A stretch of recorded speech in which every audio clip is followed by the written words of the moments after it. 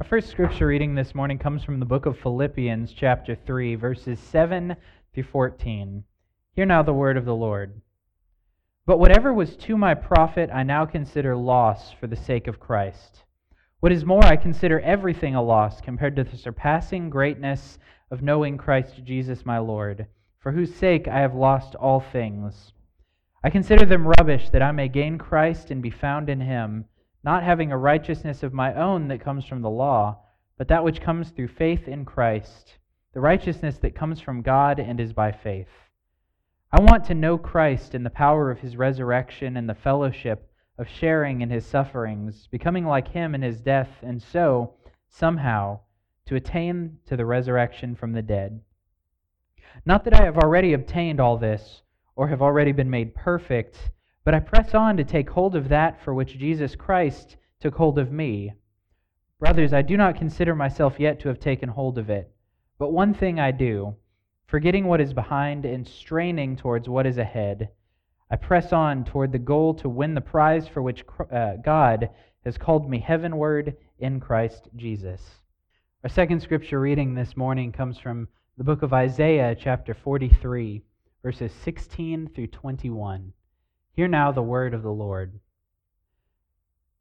This is what the Lord says, He who made a way through the sea, a path through the mighty waters, who drew out the chariots and horses, the army and reinforcements together, and they lay there never to rise again, extinguished and snuffed out like a wick. Forget the former things. Do not dwell on the past. See, I am doing a new thing. Now it springs up. Do you not perceive it? I am making a way in the wilderness and streams in the wasteland. The wild animals honor me, the jackals and the owls, because I provide water in the wilderness and streams in the wasteland, to give drink to my people, my chosen, the people I formed for myself, that they may proclaim my praise. So this is the fourth week of our Lenten sermon series on repentance and grace. And we're only 3 weeks away from Easter now, so we're at the halfway point. It's a little bit scary. I don't know if I've mentioned this or not, but Lent is actually one of my favorite liturgical seasons of the year. Kind of weird, I know, it's true. But it's just so powerful when you see it as a time of preparation. See, the whole reason that we recognize Lent at all is so that we have an intentionally set apart space in our year to reflect on the ways that we fall short and clearly see the evidence of our need for salvation. It's self-reflection to the extreme, and it's always a powerful experience to humble yourself and admit your faults before the Lord. But it's also true that as Christians, we live in the aftermath of Easter, knowing fully that the reason for this solemn reflection is so that we can better appreciate and celebrate the grace of Jesus Christ. There's no inherent merit to dwelling on your sins because our faith is not about your sins. Instead, this kind of reflection is only good so far as it prepares us to hear the gospel more clearly. Though we gave Him no reason to do so, though we did nothing to earn it, and in fact did the opposite, Jesus died and was resurrected on our behalf so that we could rise with Him into new life. As we've made our way through Lent and towards Easter, we're following the pattern laid out in this passage from Isaiah. Forget the former things. Do not dwell on the past. The path that we're on takes us from a full focus on repentance, which enables us to trust in Christ, to a full focus on grace, which is so overwhelming and so powerful that we can barely begin to capture its magnitude. We're 3 weeks into this now. We're on the 4th now, and we're well on our way to Easter. As we forget the former things, as God's new work so completely overtakes the past, the old things that seemed so significant, so big, suddenly start to seem like less of a big deal. Maybe even start to seem like nothing at all. We can forget what's behind us, both the burden of sin and the desires of our hearts because God has promised that He is doing something new in us. Paul focuses on this in Philippians 3 when he says, "But whatever were gains to me, I now consider loss for the sake of Christ. What's more, I consider everything a loss because of the surpassing worth of knowing Christ Jesus my Lord, for whose sake I have lost all things. I consider them garbage, that I may gain Christ and be found in Him." I want you to think back to earlier points in your life, the things that were important to you in younger days. Do you remember grade school, when your time was dominated by thoughts of homework, of the next big game or show or whatever your extracurricular was, of who liked who and who was mad at whom about what? Or maybe young adulthood, when you were just getting established and barely making ends meet. If you've got kids, do you remember when they were born and how everything changes in an instant? Or if you're retired, how different it was to not have to think about work anymore. Different points in life have different priorities and different desires, and a lot of those old things can start to seem quaint and distant at best, good for little more than just a moment of nostalgia. But you can also look back at the dumb or dangerous things that you wanted, at recklessness or pursuit of pleasure, and wonder how you are even the same person that you were back then. And think about how your priorities change when you come to know Jesus. It's the same as when you enter any of those other new stages of life. Things that were so important before all fall behind what we're called to in Christ, so that they're no more important to us now than that grade school drama of old. Success, status, and wealth, we see that when placed against Christ, none of these things can stand on their own because they all come to an end. When your time frame shifts from the temporary to the eternal, the fleeting things of this world pale in comparison to the permanence of God's gifts through Christ. But moreover, our desires themselves are changed as God works within us. He's doing something new after all, so what good are the things of old? When Paul says that everything once counted as gain is now counted as loss, he means any priorities that are not rooted in the love of God. Success, status, and wealth, for example, can all be used to the glory of God, but they can't themselves be the goals. If you don't know Christ as Lord, nothing else matters. Nothing else can save you. But if you do know Christ as your Lord, if you can rest in the blessed assurance of His salvation, then you'll know that it's of what Paul calls surpassing worth. This happens in two ways, both of which significantly impact how we live our lives. First, as we walk with the Lord and as His Holy Spirit works to make us perfect in love, we are changed completely. Old translations of the book of Hebrews say we are saved to the uttermost. That encompasses more than just excusing us from the consequences of our sins. I know that a lot of us here are gardeners, or that we like to take care of our lawns, or maybe that we have to take care of our lawns. So imagine that you've got this weed that's growing and it really starts to bother you.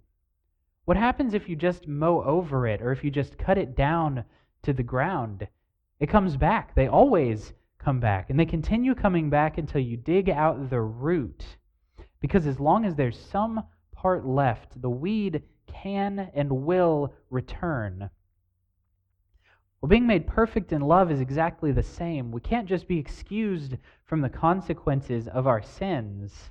That weed can't just be mowed down to the ground, because that doesn't get to the root of it. No, when God sanctifies us, when He makes us holy, it's a process by which the whole root of sin is torn out completely so that it has no power whatsoever left to return.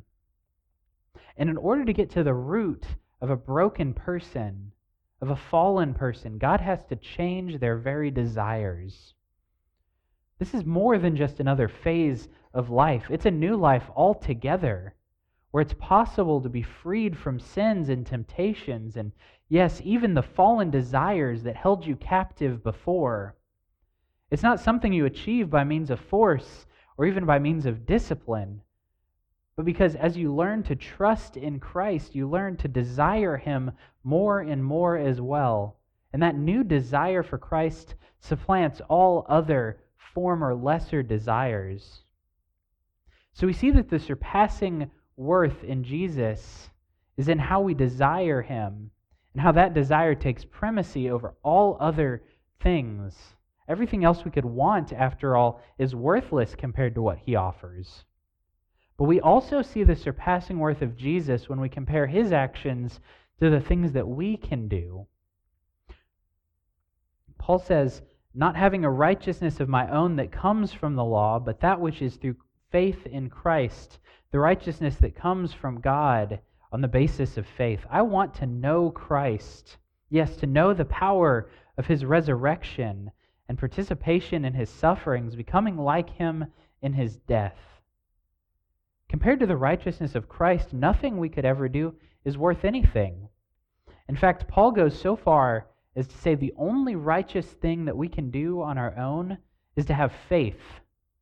And that it's only by faith that anything else we ever could do is righteous. We saw earlier that no goal is worth chasing unless it's meant to serve God's kingdom. Paul says in 1 Corinthians that even spiritual gifts and practices, even things like speaking in the tongues of angels or prophesying or giving all that you have to the poor, they're all pointless if not predicated on the divine love of Jesus Christ. So I'll say it again. Any value in our actions comes from their being rooted in Christ. So without Him, we can't do anything good at all. And if that's true, then how could we ever compare our own actions to His? But God is doing a new thing in us, and He is sustaining us as He works. We've talked for weeks now about where we're coming from, about God's power to lift us up regardless of how far we've fallen. But it's not a simple thing to be lifted up. It's not an easy thing to live that new life. Living as people of resurrection in a world that's still enslaved by sin is hard, and it can be lonely or disheartening. There are times when the hope of God becomes hard to see, like when someone that you dearly love dies, or when you see tragedy befall good people. There are times when faith doesn't come easily, when depression or malaise or disappointment overwhelm you, or when the world is especially critical of your trust in God. Yet God sustains us through everything, through all of that, like a stream flowing through the wilderness. When we struggle, we know that God is with us. And when trials come, we know that even if we can be overcome, God never can. He brings hope to the hopeless, love to the loveless, direction to the lost, and freedom to the captives. When we have that deep spiritual hunger, Jesus promises that He gives us a supper of true food. And when we have that spiritual thirst, He is our source of living water. And it's not just external forces that God firms us against either, but the internal ones as well. We know that nothing we do on our own can be counted as righteous, and that can be a harsh belief as you come to terms with it. But remember that our actions don't actually stand on their own. Our actions aren't the main feature of this story, after all, just as your sin isn't the main feature of this story. Instead, remember that as we go, as we do our Christian work, we do have Christ with us. And so there is righteousness to be found there. It's the righteousness of Christ. And it's not only the actions that we do in Christ, but our whole selves. We are counted as righteous because of Him. Thanks be to God. Internal and external, everything can be redeemed through Christ. No matter how dry or how empty the wilderness, no matter how barren the season of life might seem, no matter how difficult life becomes, remember that God can work through any trial to bring redemption to the world.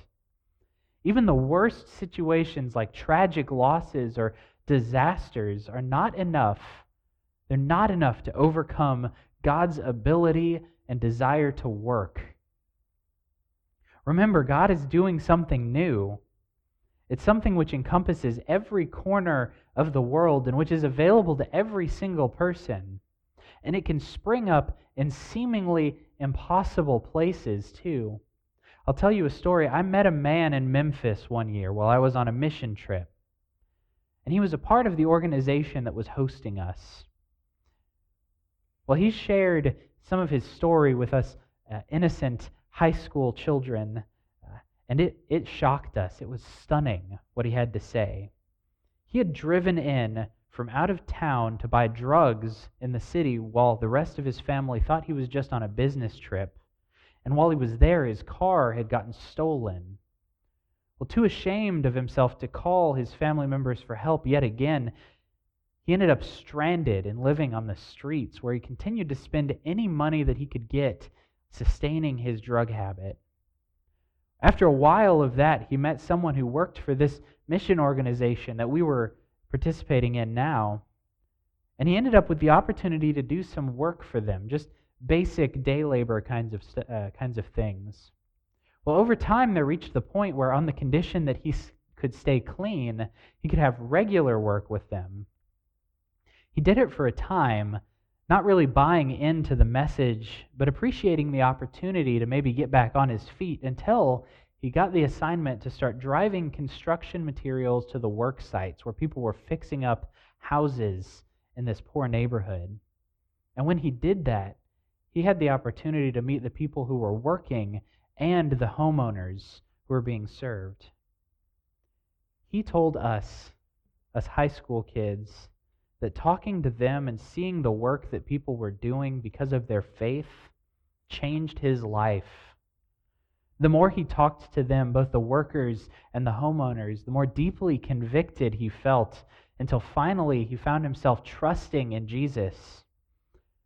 He went from homeless addict to knowing true hope and joy, all because he met a missionary on the street. When us kids were talking to him, he'd been sober for over a decade, and he'd become the director of this mission organization.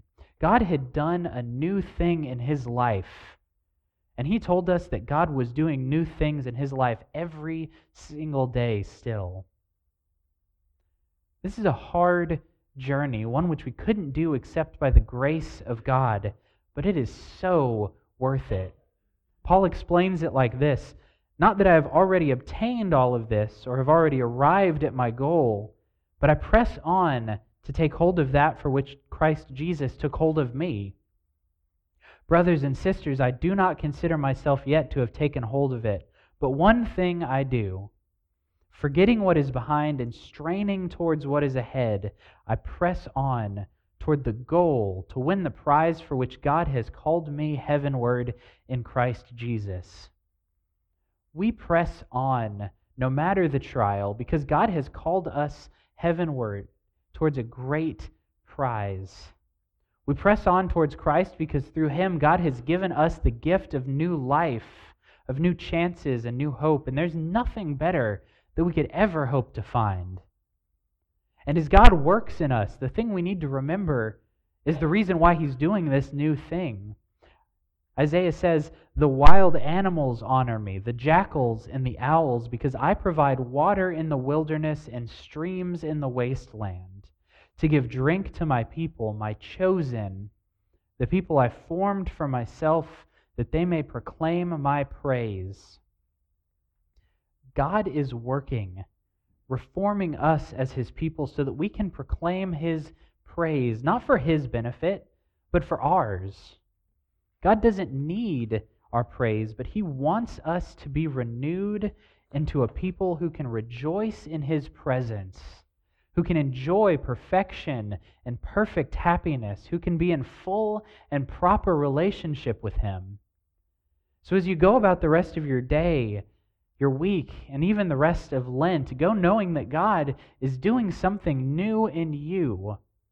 He's calling and drawing you closer to Him with each passing moment, so that as you come to know Him more, you can rejoice in the knowledge that He is with you always, supporting you in even the worst of times. Amen.